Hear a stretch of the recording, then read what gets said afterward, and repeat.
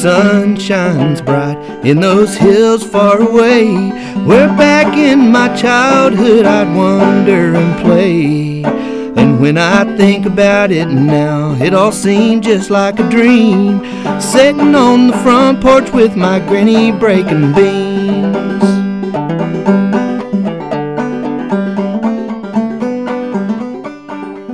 Hey y'all, and welcome back to Breaking Beans, the Appalachian Food and Farm Story, hosted by Community Farm Alliance. My name's Shelby Wheeler, and this hour we're going to be hearing from Kenya Abraham. Kenya and her husband Iyad Abraham, along with their 4 children, went from living the American retail dream with 7 cell phone stores and 2 tea shops in Ohio to homesteading, and then to moving to Lexington to try their hands at farming. Already business savvy and willing to put in the work, they started Slack Market Farm, Slack being an abbreviation for the names of their 4 children, and are now producing halal meat and raw milk. Kenya and I first met in November of last year and had an hour-long meeting that turned into a 4-hour-long hangout. This time we met in her milking room and chatted about everything from commercial dairies to racism and Islamophobia in rural Ohio. With roots in Appalachia and Palestine, this farming family is a treasure to us in Fayette County. And I really had to cut more of this interview than I'd like to fit it into the hour-long radio show,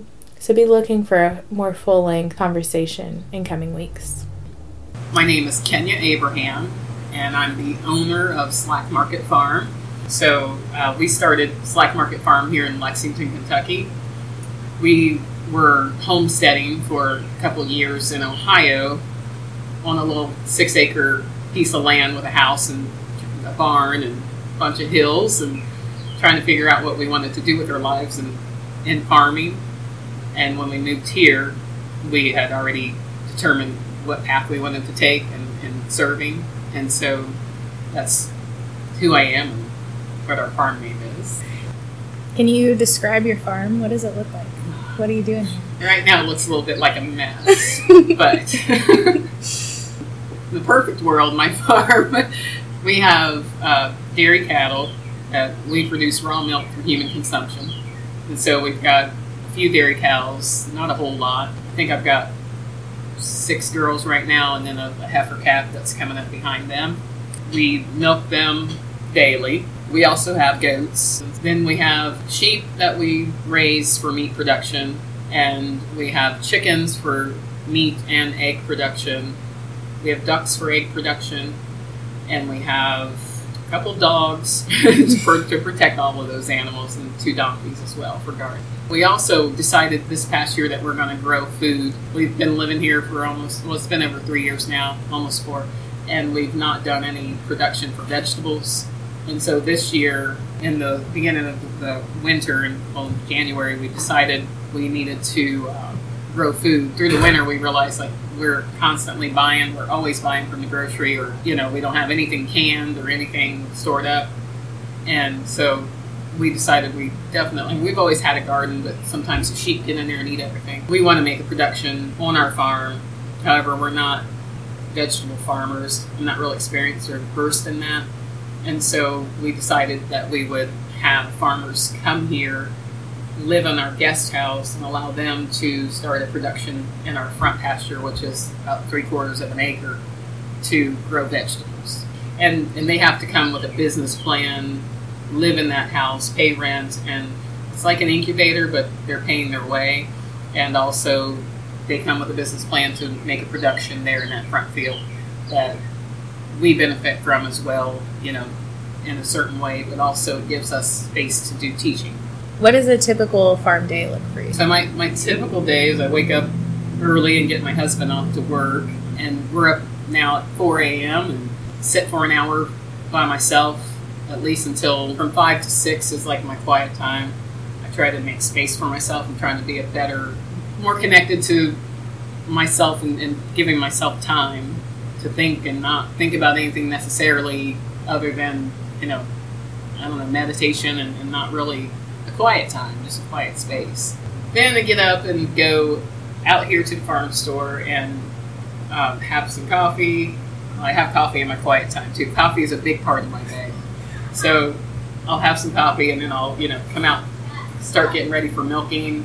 Our cows are usually up now between 7 and 8. We're trying to get them in and out.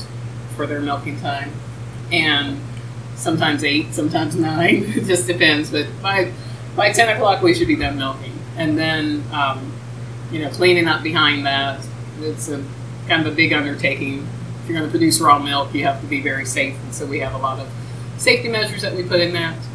We have a sanitation system that I created, a hazardous analysis critical control plan for our farm production, and so that has to be followed, and I train my daughters on that as well. So right now, like, my daughter was milking the cow, now she's on the cleaning end of it and learning to do that every day. I need this to be a place where if I have to walk away, it can be handled and I'm not here. And for a while there, I was finding myself going to speak at events and going to do things, or like the retreat for CFA. I had to be gone every night, so I need to know that the ship is still sailing while I'm going. So that's the morning shift, and then we usually do some homeschool time. I homeschool my kids, and so we're constantly battling that, which everybody knows what that's like now. With this COVID. So I'm used to my kids being home, and school for us though is being out here on the grass and being in situations where we're trimming hooves and looking at soil and doing things that we're learning from and counting from, and so it's a lot of fun for them. And then, I don't know, usually about 2 o'clock is when our herd share owners are allowed to come in. So our farm store hours are from 2 to 6. And anybody that's a part of our herd share comes and picks up their milk every week, Monday through Saturday. And some, we don't do Sunday hours, but sometimes it's necessary that somebody needs something on Sunday. And that's a situation where they don't bother me at all. They just kind of sneak in here and sneak out with a text message. But we kind of really adhere to those hours. I love interacting with my herd share owners. I love being in the store with them, having coffee like we're having right now, and having conversation.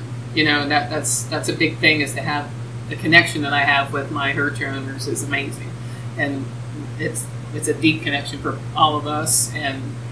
But we don't always have the time to do it, and people don't always have the time to sit and have a cup of coffee, and neither do I, to be honest. And so there's a lot of work that has to get done in the afternoon. My husband's home about 3, and so need to have dinner done, which my son handles. He's 14 years old, so he's cooking and doing laundry and, quite the man, and helping me with that. And so by the time the 3 o'clock comes, it's really just maybe 2 things I can get done outside. Fencing always needs worked out. The dog's shock collar wire is always broke somewhere. It's always something that we have to do. My daughters collect eggs about 3 o'clock, and so once we're done with those, the evening chores roll in, and it's putting the chickens away and making sure the dogs are fed and watered, and everybody's in their position, kind of hunkering down for the evening. Animals don't like to be moved in the evening, so we just kind of make sure everybody's where they're at before that sun starts to fall. And by 8 o'clock, I'm usually in the bed and knocked out. I fall in the bed. There's always chores. You're mucking out the barn, getting, when the cows go in there through the winter. Winter's really rough. Just hay and doing that kind of stuff. But the winter's also, it's rough, but it's also like kind of a break, because there's not so many projects going on. So you do have like a harder load as far as like hay and cleaning, but there's also the break to relax and not have to do all that.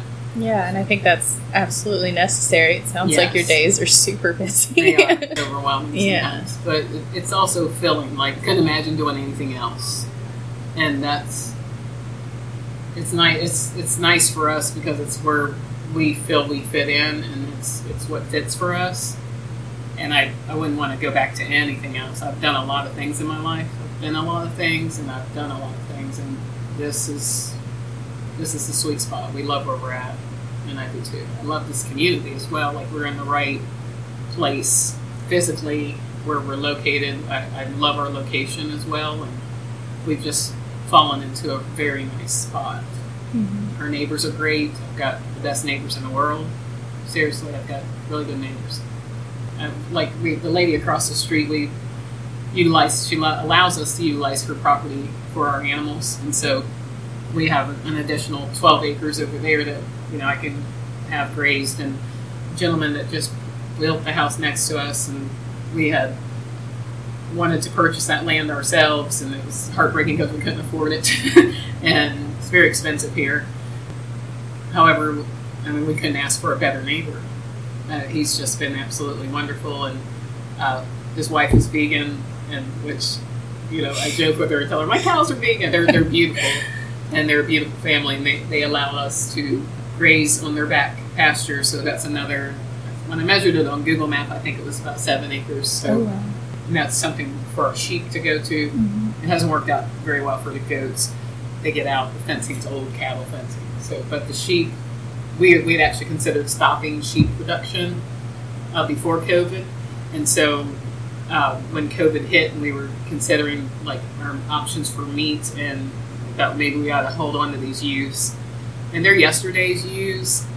They're not actually young anymore, but we're keeping them, and we put them back there on that property with the donkey, and they're doing great. So it's just been really nice having good neighbors.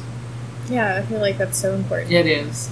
My husband had 7 cell phone stores, and I had 2 tea shops at one time, and we were living this retail American dream, kind of build your stuff. And not that those 7 cell phone stores were doing great. It was more stress than what it was worth.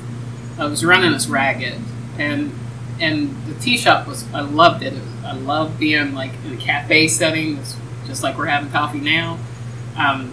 So that's why I'm kind of obsessed with sitting with my herd owners, and because I love to serve people and I love to be in conversation. So that fit me really well, and I'll probably get back to that one day when I get my big girl pants.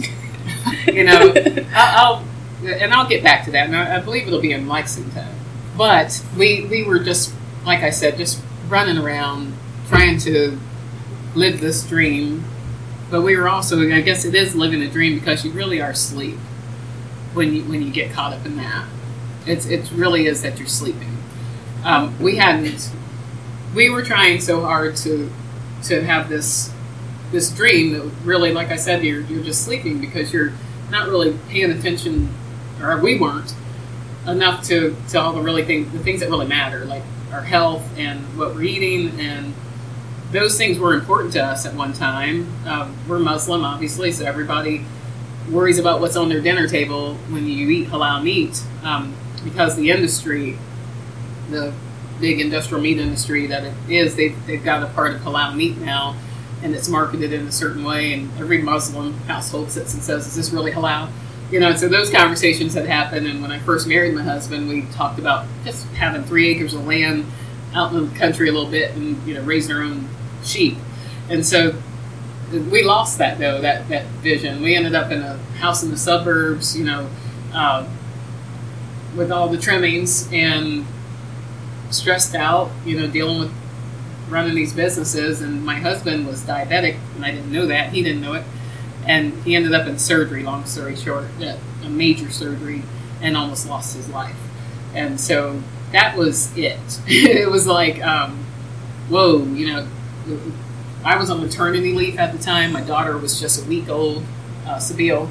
And so I was already home and had decided I was taking maternity leave because I never would take time for myself to run businesses. And so it was just a time, kind of like this COVID thing, how we all feel now, that's how we felt then. It was like God gave us this time.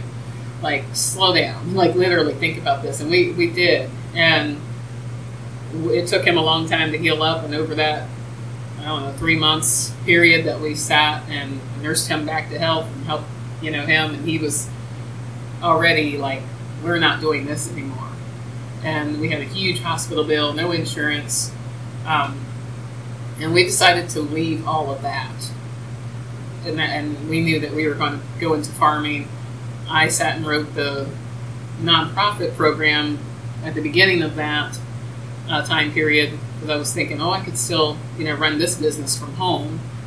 And we didn't know really, I guess it wasn't farming that we were thinking. It was more just, let's just go live off grid. Everybody wants that. Like, when you get enough's enough, you decide that you're not going to do this anymore and you want to live off grid, or, everybody wants this little fairy tale like homestead.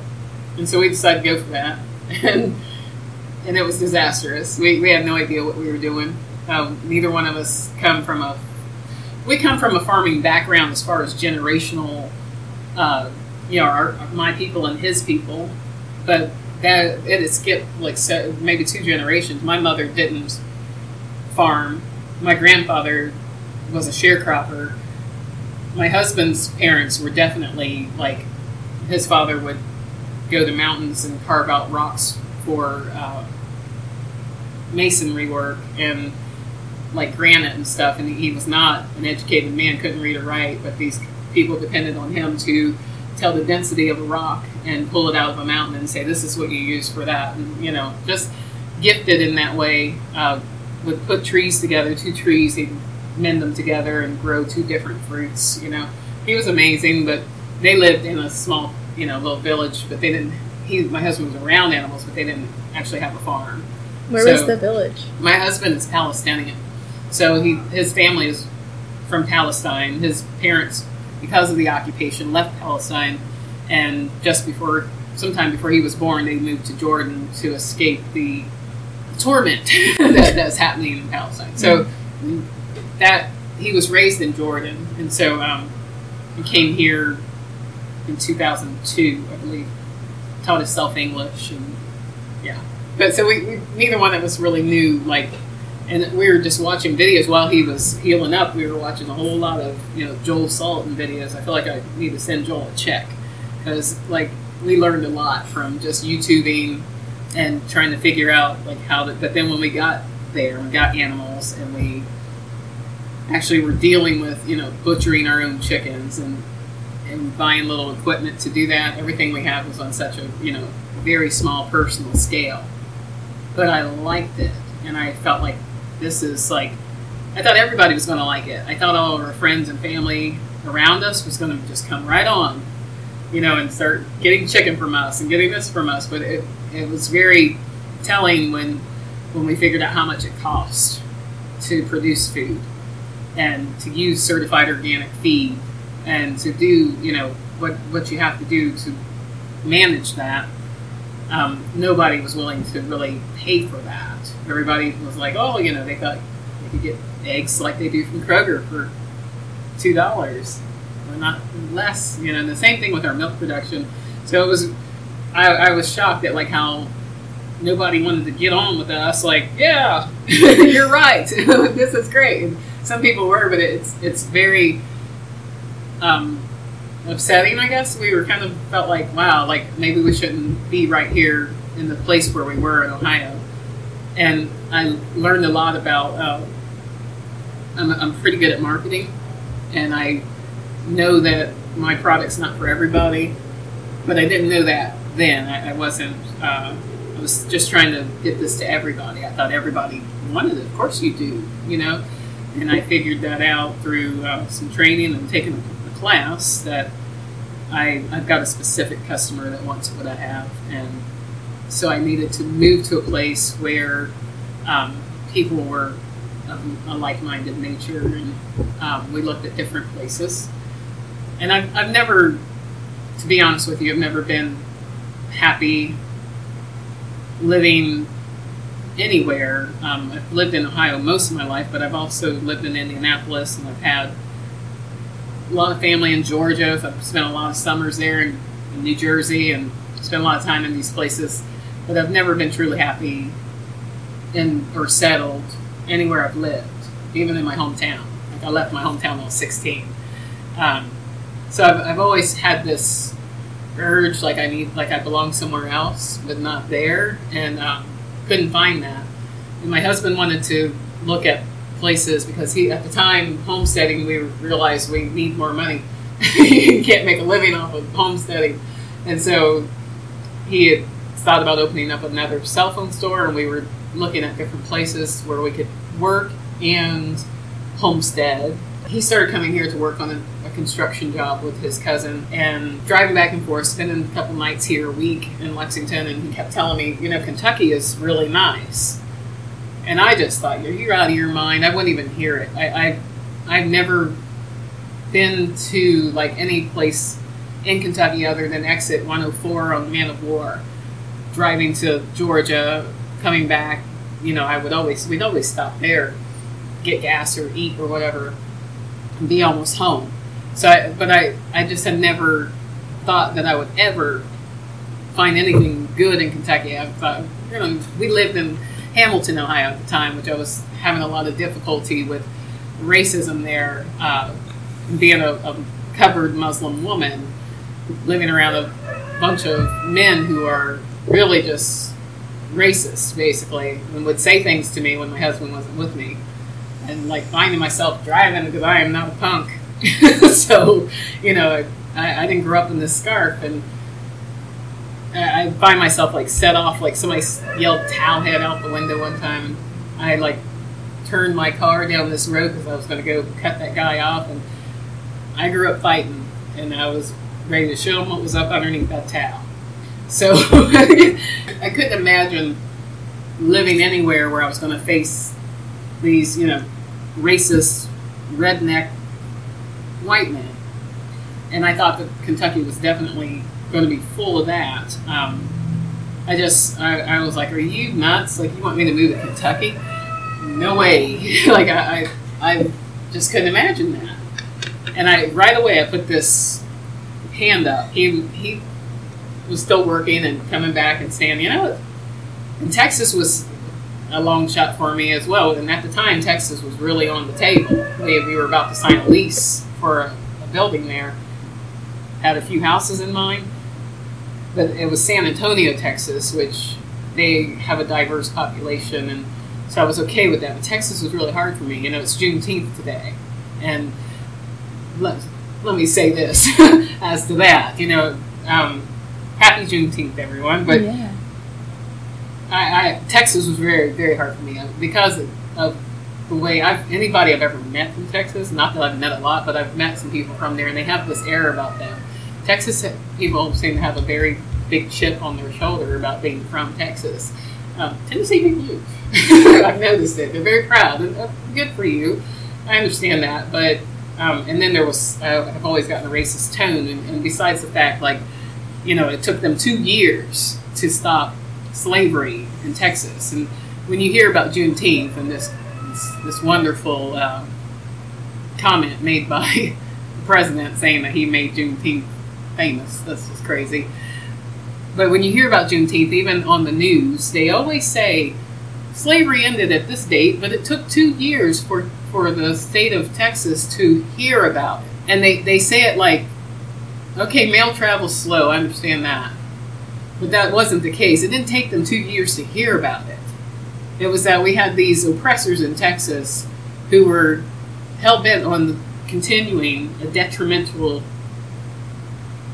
act against our people, and were not willing to stop committing this atrocity to Africans. And so the U.S. government had to go to Texas and make them stop slavery. The military had to go to Texas to stop slavery. That's what happened. So Texas was a hard decision for me. But then here he comes again, and he's saying, what about Lexington? I really wish maybe we should just go there and look at it. And I felt, my husband is the lead of our house. I believe that spiritually that's the right way things are supposed to be. And I find myself sometimes getting in the way of that because I'm such a strong, driven woman. And I'm the lead in a different way as far as like holding the realm of things spiritually. And so I realized that I was causing an unbalance between something that he was wanting to do for us. And I thought, let me get out of the way and let this man lead. And, and so I stepped back and I said, you know what? I'm going to let this man lead. So I said, if you want to move to Kentucky, let's look at it. Let me quit being, because I was bringing this force against what he was wanting to bring for us. And so I had to stop myself a little bit and step back. And it was like when I did that, the doors opened and God showed me, and it was just amazing. When I came to Lexington, I'd never been in a place in America except for, well, I've been in a place in Dearborn, Michigan, where I felt like I was actually overseas in an Arab country, because there's so many Arabs. But collectively, like Minnesota was, Minneapolis, I felt there was a collective mix of diversity there. And in San Antonio, I felt there was a diversity mix there. I did not know that there was this little melting pot here. I had no idea. And so when I came here and I experienced that, I mean, I when we stopped at Kroger for something, and it was like, oh my goodness, there's a hijabi woman, and there's an Asian man, and everybody, there's all these different people. And I'm not saying that there's not any areas in our town that are more segregated, but I was just very pleasantly surprised to find so many different walks of life in the community. And it felt like, wow, okay, I might be able to live here. And so, as with everything else, got on Craigslist the next day, and there's this house. So that's basically where that Craigslist story comes in, which... So we ended up finding the house on Craigslist, or I found it, and I thought it was a scam. Honestly, there's a lot of scams on Craigslist. So I was like, oh, no way. Like, this sounds too good to be true. Guest house, 3-bedroom guest house, 1,000 square feet, and the house being, 5,000 square feet, and then there's a trailer on the property that can be rented. So it was like, barn building, shed building, all 12 acres. It just didn't seem right. No way. And I emailed about it, and sure enough, here we are. Once we moved, and it took us, I will never move again, inshallah, God willing, because it took us so long. We're not wealthy farmers. We didn't get generational land passed down to us, or equipment handed to us, or anything. And so everything we collect or get, and it's usually junk, that we make something out of nothing. But I wasn't leaving anything at that little farm homestead that we had put together. We brought everything. We brought the fencing that we put up. I took it down and brought it here. It took us 14 days to just move everything from our barn to this farm. And literally up and down 75, going up to Hamilton, Ohio. It's like 2 hours and 15-minute drive. We'd go there early in the morning. We'd leave here at 7 a.m., pack up 2 trailers, 2 truck beds and 2 trailers, drive back down here about 9, 10 o'clock at night, sometimes 12. We spent the night twice. It was an undertaking. I thought I would die. 14 days of that. We took 1 day off. Jeez. And I said, they will bury me under this barn. This will be it. Because I'm not going anywhere. And Lexington is our home. So get used to it, because I'm not going anywhere. We are not going anywhere. Our neighbors, like I said, have just been fabulous, and I've never felt like I should be anywhere else but here.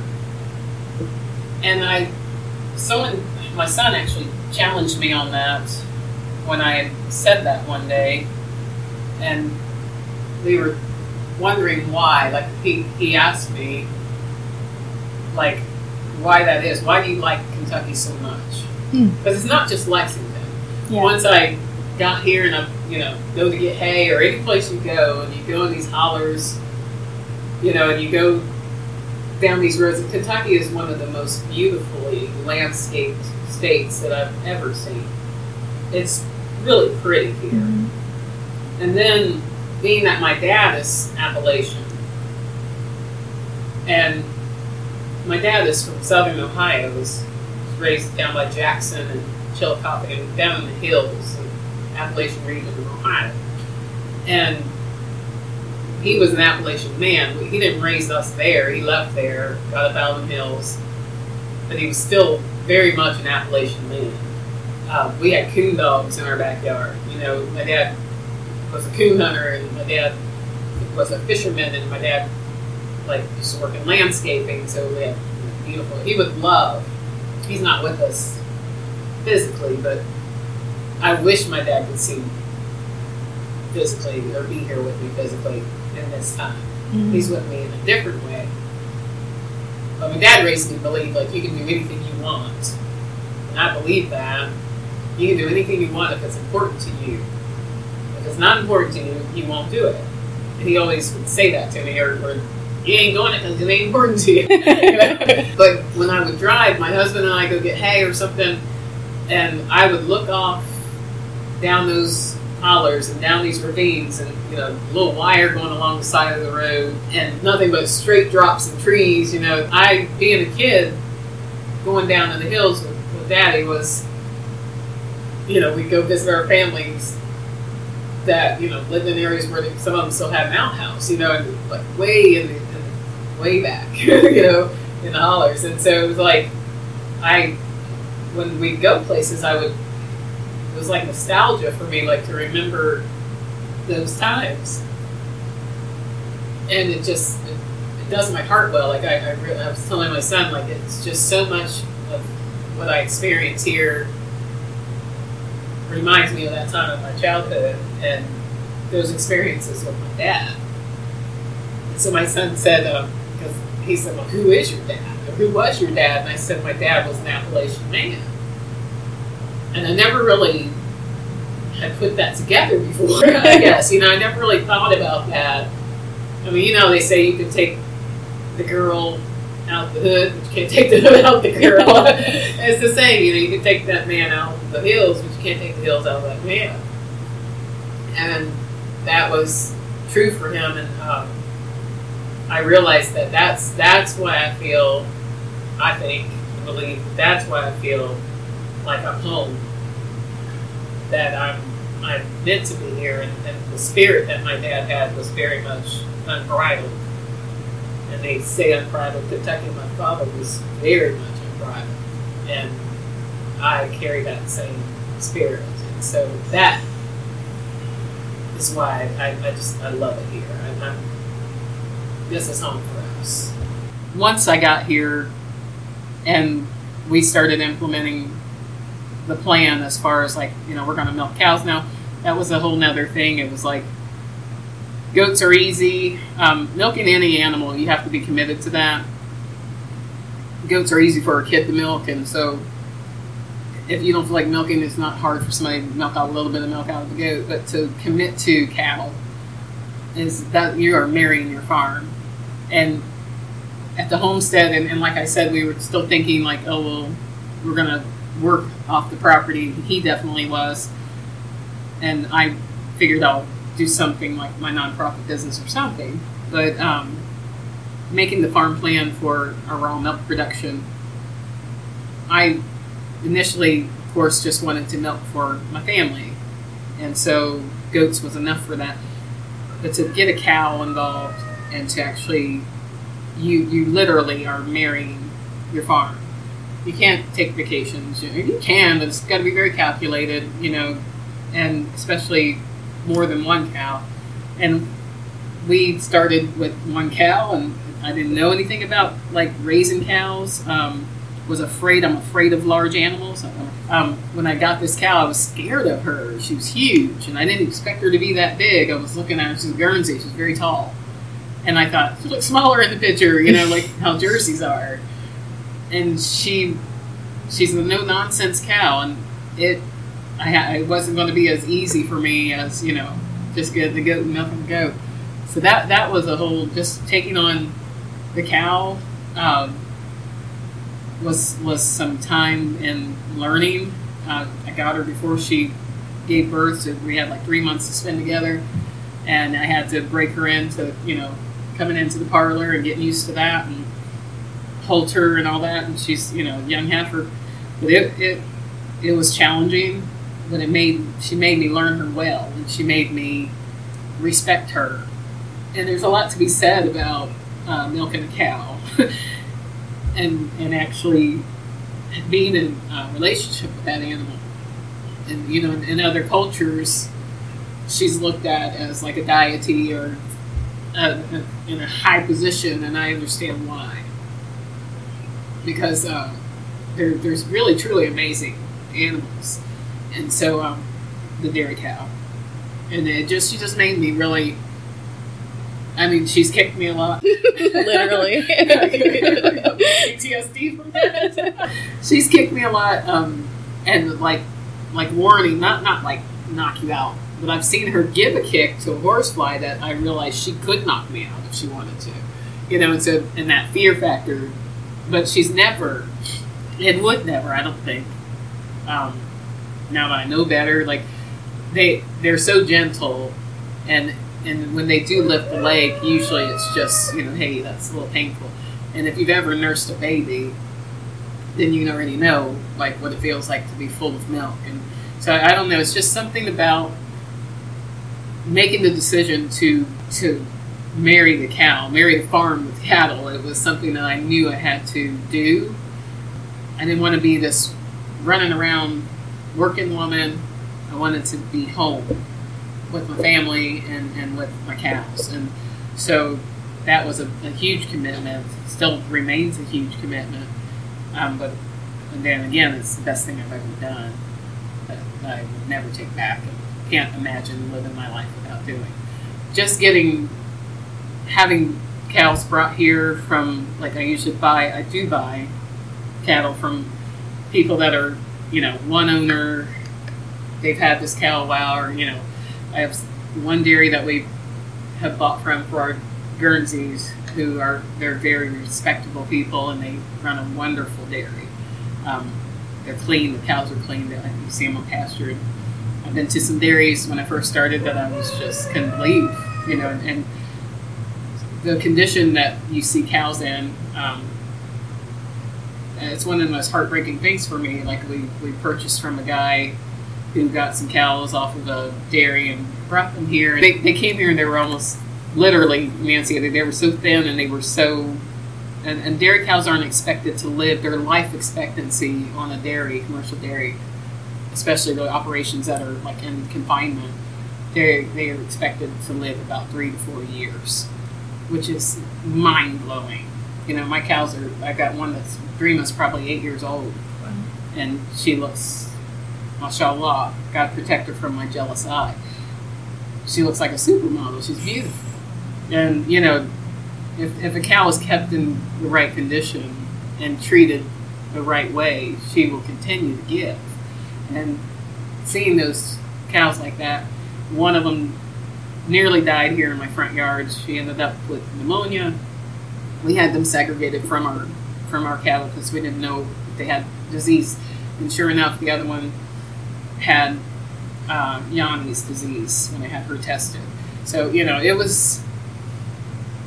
it's heartbreaking, the loss you see and experience. That's probably the hardest part of this, is dealing with loss. They came here, and it's sad enough just that, they came and they were in that condition, and I was like, wow, like, this is what you get from that. And you can't even offer them, like, a good life because they can't even, like, live with calves or, feed our calves or anything. It's just, so they're just bound for basically where he should have sold them as, sale barn, which in itself is, for me, then I had to do that. And that was just an experience that I had to do last week. So that was absolutely, to me, very sad and horrible. Now I know it's part of the process. People take their animals to sale barns, but for my females, my cows, especially my girls, I don't ever want to see that for them. Death is definitely a hard thing, and with any animal, not just females, but it's hard. It's babies. When you lose a lot, with livestock, you lose a lot, and I'm used to it, and I don't cry every time. And then death is hard, and what we do is, and what I didn't mention that we do is we have a service. My husband does end-of-life care, so we have a program that we've started for Kentucky farmers. We don't have enough land to raise animals for a butcher store, and we want to have our own butcher store and one day our own slaughterhouse. And so we network with Kentucky farmers, producers who have the same homeopathic or certified organic or just, people that know they are but don't have that certification. Like we do homeopathic stuff for our cows that are all natural and, no chemicals and all that. So basically we aggregate the livestock of those farmers. They raise the animal. We agree on the price. I pay them for a live animal in the hoof, and my husband handles the end of life care for that animal, and it goes into our butcher store. That's how that's supposed to work. However, with COVID-19, we haven't fully rolled into that, which is fine. But in doing that, we deal with death. And so when I say death is hard, it's hard when you lose an animal. Like I lost Ewe, who was prolapsed, and I tried to fix that myself. And she ended up dying in childbirth lambing a few, maybe a month or two later. That was hard. And so, but we also we bear the burden of handling end of life care. So that's another aspect of death that we deal with specifically. We take on this being not the end of life care specialist, which some people are like, oh my God, I can't imagine. Like that's the part people don't want to see. They don't want that transparency in their consumption. Like they don't want to know. And we bear the burden to do that for people. Mm-hmm. And so that's something that it's not difficult. It's a whole nother look at death, and it's more of a positive thing. It's actually one of the things I really enjoy. So death has like two sides in what we do in our operation. One is like very sad for me, and the other one is like very uplifting for me. And so as far as like what my pros and cons are and what we do, I think that's probably the most difficult and also yet one of the most rewarding. Yeah. Just halal slaughtering, or just the other end of that is just losing animals because of somebody, the goat's head was in a fence and we didn't see it in time and it was asphyxiated. That's awful. That is awful. How can you describe, because I don't think a lot of people know what a halal slaughter looks like or what that means. Do you feel comfortable describing kind of what that process looks like? Sure. And I've talked about this before in interviews. So it's as in our faith, and anybody that follows an Abrahamic faith, so if you're a Christian, Muslim, or a Jew, it's written in our books as to how our animals are to be handled, animals that are to be handled for your consumption. And so specifically like what you are to eat and how it's to be killed.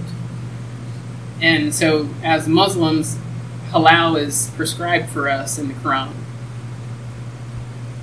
Another thing, halal is prescribed for us, God has prescribed for us raw milk in the Quran. So that's another thing that's like written. But halal means, what the word halal means is permissible. And when you translate it from the Arabic, it means permissible. So you need to receive permission to take the life of an animal. And it has to be done a certain way. So you cannot just kill animals because you like to hunt and, they're out there and let's just go kill some animals, and it's got to be, hunting is permitted as well in the Quran, but there's a certain time, there's a certain month. Everything mentioned goes basically by months. Like Ramadan, there's fasting, there's a time for fasting. It's during the month of Ramadan. So there's a month for hunting, and I don't know what that is. My husband could tell you. But there's a month for hunting when we're supposed to hunt, only that month. So to take the life of an animal is a very serious offense. It's if it's done without permission, that's what's considered to be called haram, which haram means an offense against God. And so God mentions specifically like ways we're not to kill our animals for consumption. A lot of those methods are what we use in our USDA facilities to kill our animals for our consumption. So, blunt force to the head, even the electric shock, that's an issue. So things that we're not supposed to do for, he doesn't say why, but obviously we are living in a time where we're consuming meat that is being killed in that way on a scale that, and I'm a meat producer, but it's on a scale we eat way too much meat. Because it's so easily accessible, we're not paying the real fee for what it really costs to consume that much meat. And I got a feeling with what's going on, we're about to all experience that and slow down our consumption. Mm-hmm. But there's a time to come that, and obviously it's here, that we are dealing with the availability of halal meat that's been slaughtered in this method that is industrial as well, and it's not really being done properly. So what has to happen is the animal has to be given rights. And there's a video on my realmilklexington.com website. I've got a lot of websites. We'll link them all. And I think there's also the same video, I believe, is on the healthybutcher.shop. My son made it, and it's pretty simple. It's a Lego video my son made when he was like 8 years old.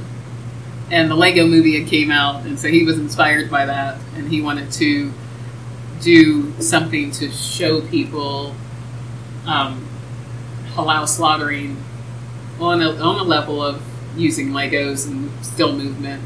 So we did a video. He did a great job.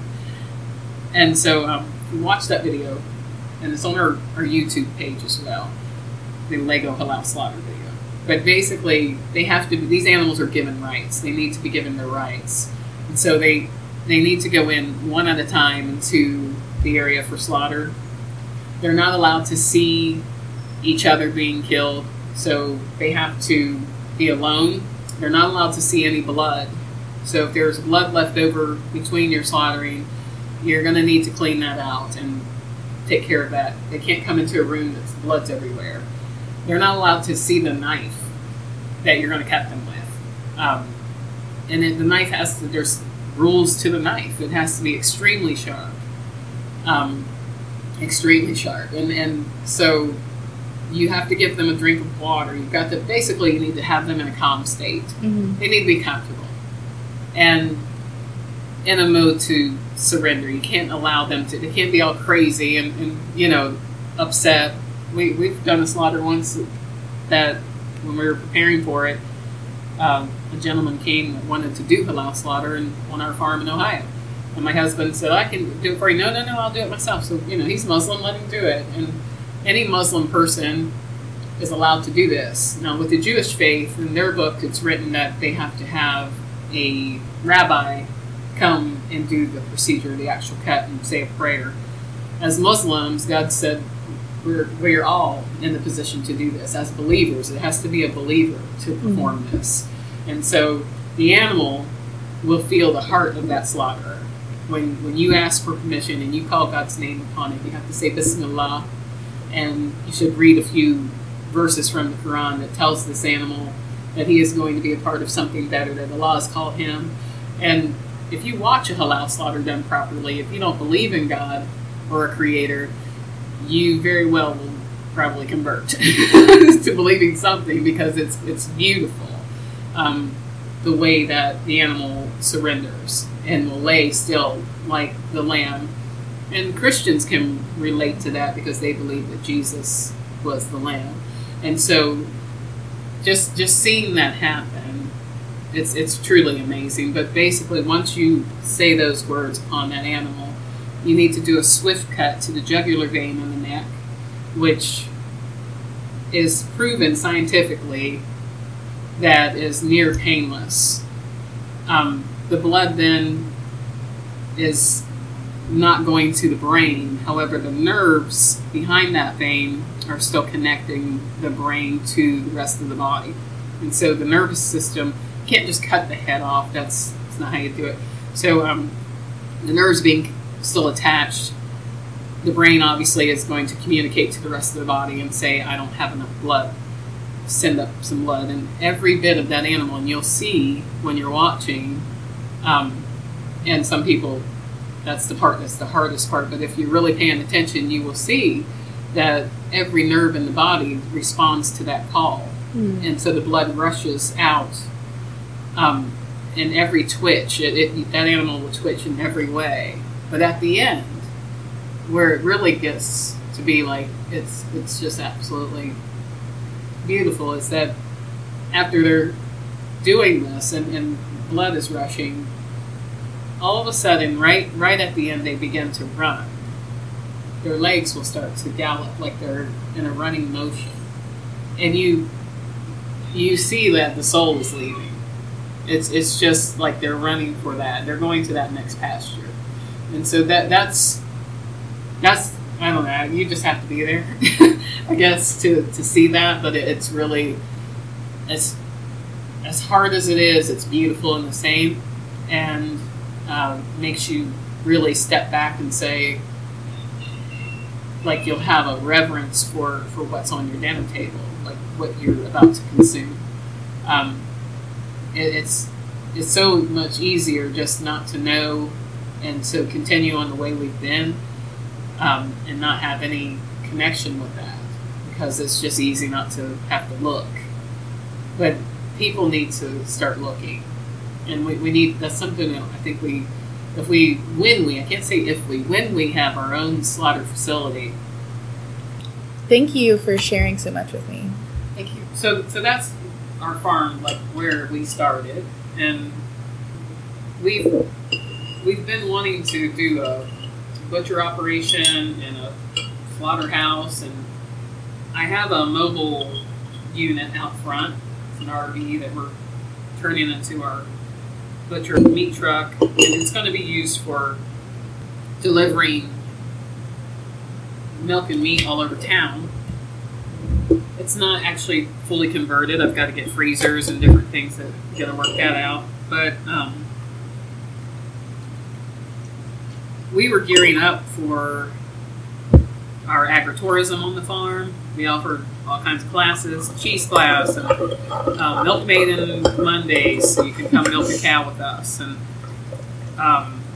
farm camp, and all this stuff that was supposed to happen and really kick off this year for the agritourism side of our operation. And things just, when we planned the crowdfund campaign to start fundraising money to do like that shed building into a classroom, kitchen, parlor space, our whole plan got like turned upside down. It was kind of like everything just stopped.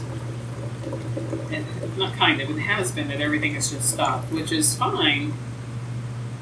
But it also just realized, I don't know, I just feel like a huge reset that has happened. This break that we've been given has been very beautiful.